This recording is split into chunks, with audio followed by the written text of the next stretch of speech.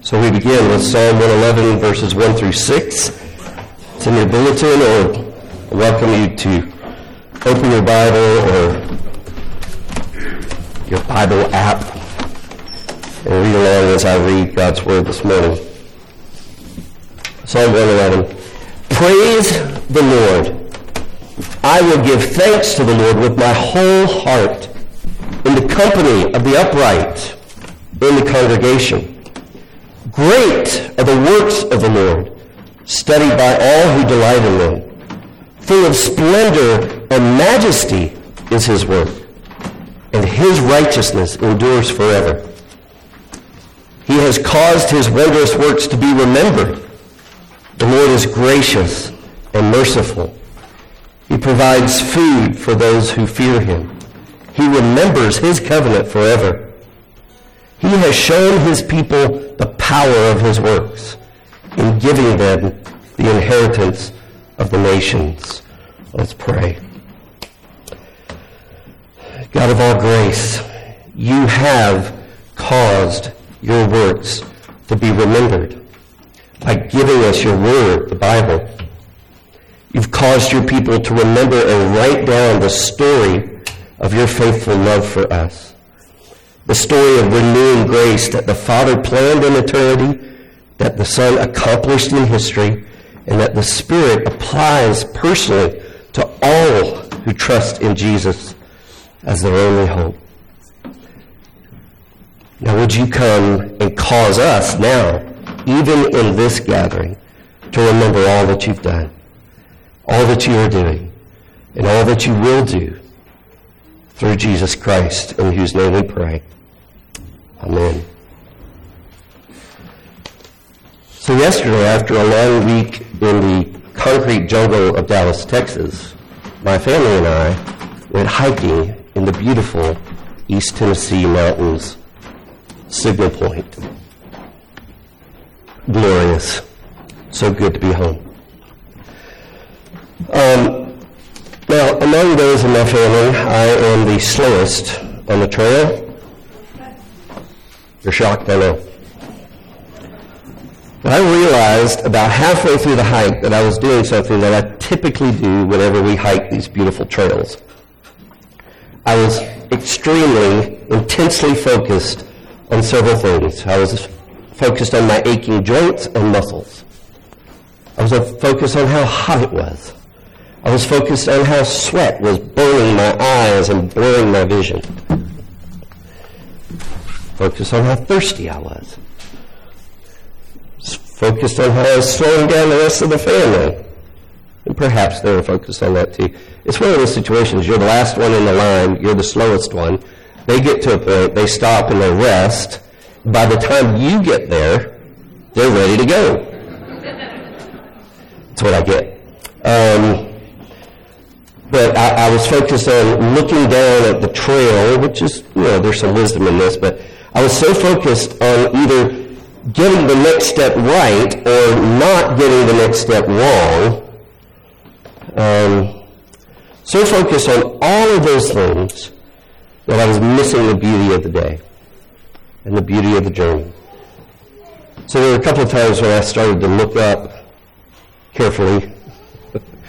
I looked up and I noticed the sunlight cascading with sparkling joy through the leaves, the green leaves. I noticed, in contrast to that lightness, there were these big, solid, strong rocks with some moss on some of them. Have I told you that I like big rocks? I'm weird like that. Whenever I see big rocks around here, I just get happy.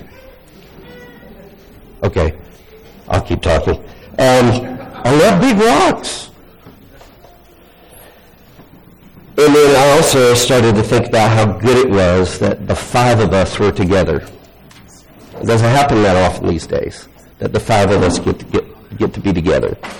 And then we got to the overlook at Julia Falls. Seen it before? A couple of times. But when I got there, after everyone had been there for about 5 minutes, when I got there, I just looked out and was, again, blown away by the beauty It's breathtaking.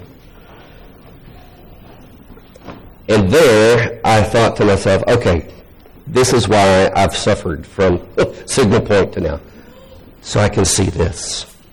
So I can enjoy this with my family. And folks, this is what the Psalms and Sunday worship do for God's people. The Psalms and Sunday worship are points along the journey where you stop and you lift your eyes up and you look around and you look at God and you say, wow. And so this morning, I'm excited that this is what we're going to do. We're going to use Psalm 111. And we're just going to stop for an hour and just soak it in. We're going to get our eyes off of the journey itself and the trail and how treacherous it is and hot and hard and brutal it is.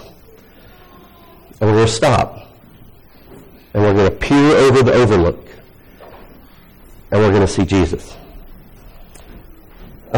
Journeys are what God's people are all about.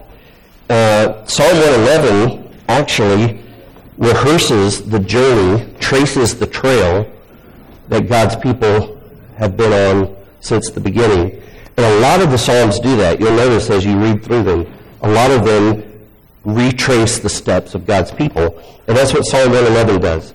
Now, I'm going to unpack that for a few minutes, and then we're going to move on. But just know, so that you don't get worried, this is going to be the longest one of my little sermonettes, okay? The rest will be shorter. So don't panic. But look, verse 2, great are the works of the Lord, studied by all who delight in them. So the psalmist goes all the way back to creation. Because that word works is talking about the sun, the moon, the stars, the heavens, creation, all that God created. And he says they're great. In verse 3 it says, full of splendor and majesty is his work. That's actually a different word for work. It talks about the providential actions of God, that God is not only the creator, but he rules his creation in splendor and majesty and righteousness. He rules his creation with all of that splendor and majesty and perfection. So the psalmist takes us all the way back to God's creation and the providence he has over all people and all things. And what does this say about God? Because God's works always say something about him. It says that God is powerful. He's big. He's splendorous. He's majestic. He's awesome. And he's righteous. He does what is right. When he created everything, he said it is good. When he created Adam and Eve, he said it's very good. So he goes from creation and providence to then the rescue from Egypt. And this is really what the scriptures do over and over again. They go back to the rescue in Egypt. Verse 4, he has caused his wondrous works to be remembered. The Lord is gracious and merciful. That word, wondrous works, refers to the great saving acts of God. Not just his creative acts, but his saving, rescuing acts. And it's alluding to God's rescue of his people from bondage to slavery in Egypt. And so what does this say about God when we remember his wondrous saving acts of rescue? It says not only that God is powerful, but that he's personal. He notices what his people need most. He is gracious and merciful. His people need grace. His people need mercy. So creation and providence, rescue from Egypt, and now verse 5, the provision in the wilderness journey. Verse 5, he provides food for those who fear him. He remembers his covenant forever. And what does this say about God? It says that he not only cares about your spiritual needs, but he cares about all of your needs. He cares about every detail of your life. The Bible talks about how when they wandered in the wilderness, they were never without food, and their shoes didn't wear out. God cares about the details of your journey. He cares about your person, your body. every detail. So, creation and providence, rescue from Egypt, provision in the wilderness, and then in verse 6, the giving of the promised land. He has shown his people the power of his works in giving them the inheritance of the nations. Remember, he cleared out the nations and gave them a land that was already flowing with milk and honey, already abundant.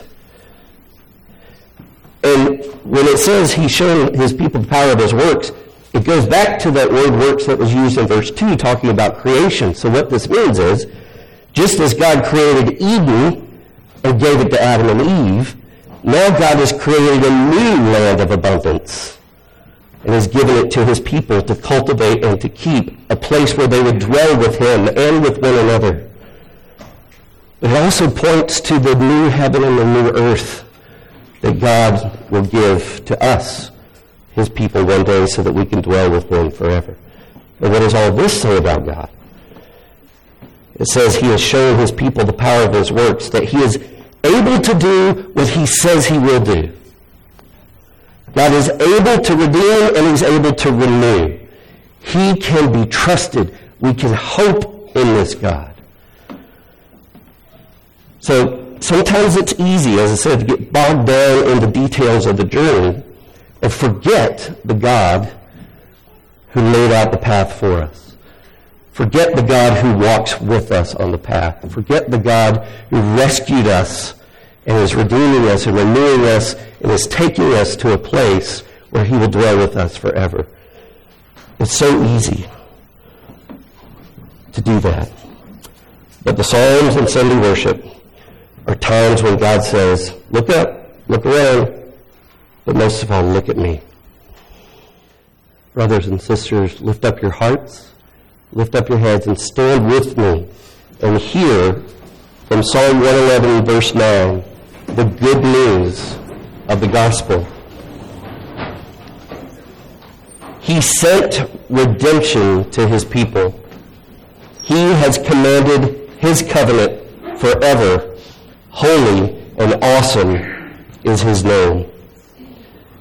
You see, creation, the journey starts, redemption from Egypt, provision in the wilderness, a promised land with a law of loving God and loving others. God knew that his people would fail to stay on the trail in the promised land. He knew that they would fail to walk in love for him and love for others in the promised land.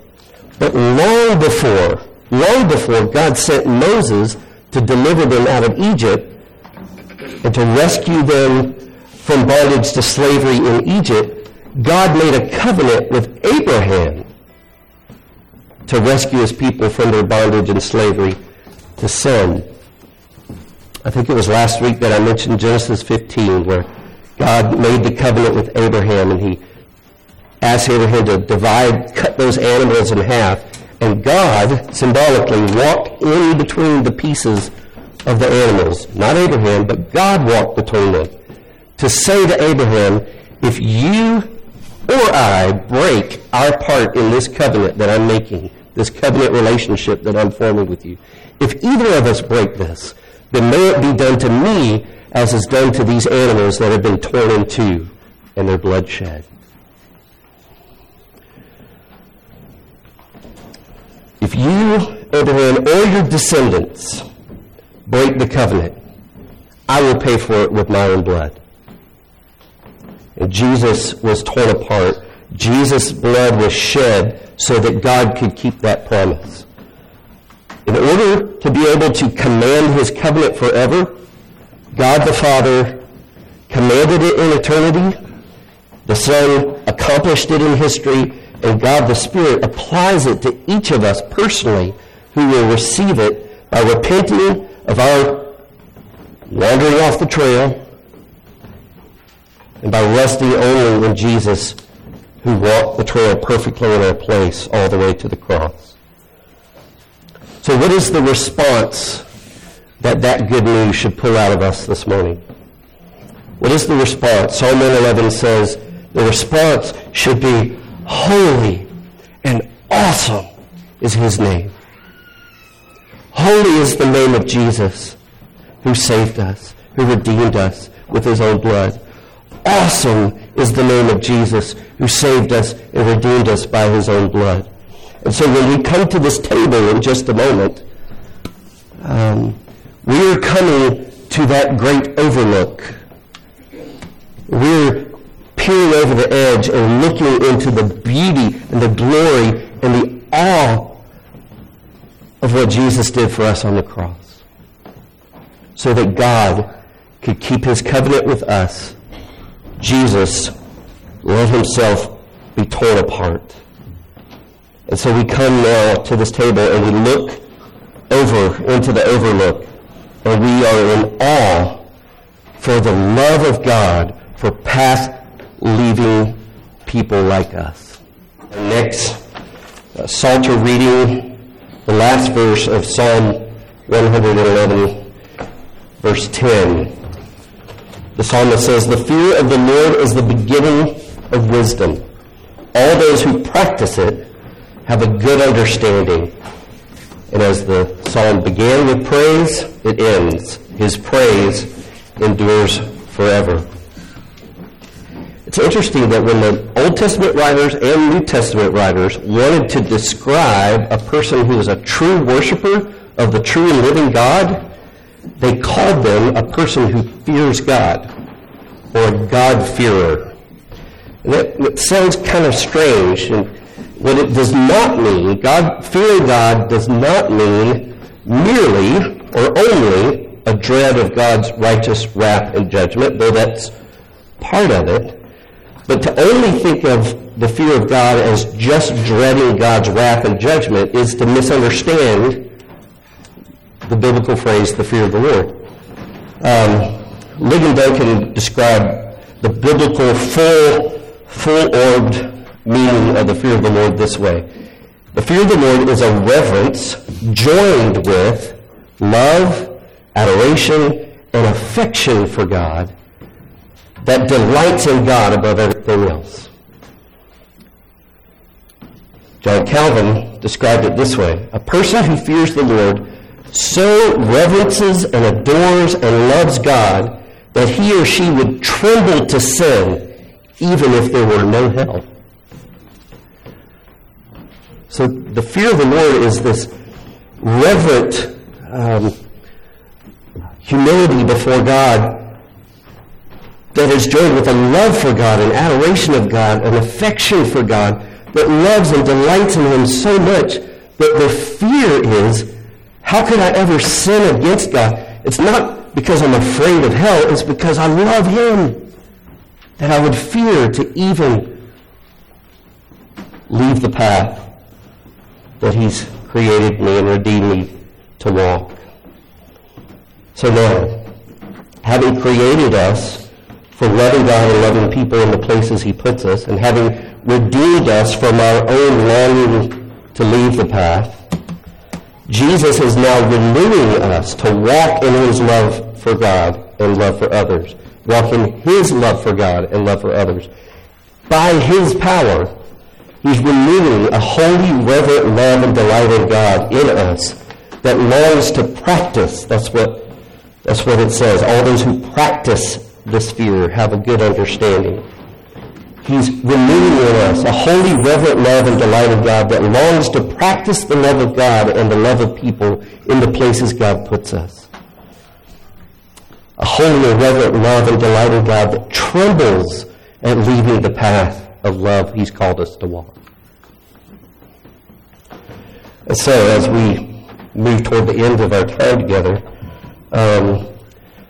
I found it was fascinating that Psalm 111 and Psalm 12 actually go together. They both begin with praise the Lord. But Psalm 111 is about the love of our God for us. Psalm 112 is about the loving life that we lead because of his love for us. So those who truly live in the love of the God of Psalm 111 will lead the loving life of Psalm 112. So I want to invite you this afternoon or this week, look at Psalm 112 and look at how it focuses on the righteous person, whereas Psalm 11 focused on the righteous God. Here's a couple of samples. In Psalm 111, verse 3, it says, His righteousness endures forever. It says the same thing in Psalm 112, verse 3. His righteousness endures forever. But in Psalm 111, it's talking about God's righteousness will endure forever. In Psalm 112, verse 3, it's talking about the person who lives in the love of the God of Psalm 111, that their righteousness will endure forever. So there's this connection between the love of the faithful covenant-keeping God for his people who has carried them along this journey from creation through redemption to renewal, a connection from that God to the way you live in your everyday life. God's precepts and God's law show that God's heart is trustworthy and established forever and ever. If you trust his heart for you, you will live according to his precepts. And just as his law is steadfast and trustworthy, so your life will become steadfast and trustworthy. Again, those who truly live in the love of the God of Psalm 111 will lead the loving life of Psalm 112. So what we're going to do for the rest of our time is offer ourselves to Jesus, the one whom we love because he first loved us. So would you pray this offertory prayer with me? God of compassion, we praise you that you look upon our frail lives with love and understanding, that you desire for us all new life in Jesus Christ. We are overwhelmed by your love, which goes to the cross for us, endures the grave, and leads us to new life. By your Spirit, strengthen our souls to be brave and bold in Christ's service. Take our offerings and use them and us for your purposes. In the name of Jesus Christ, our crucified and risen Lord. Amen.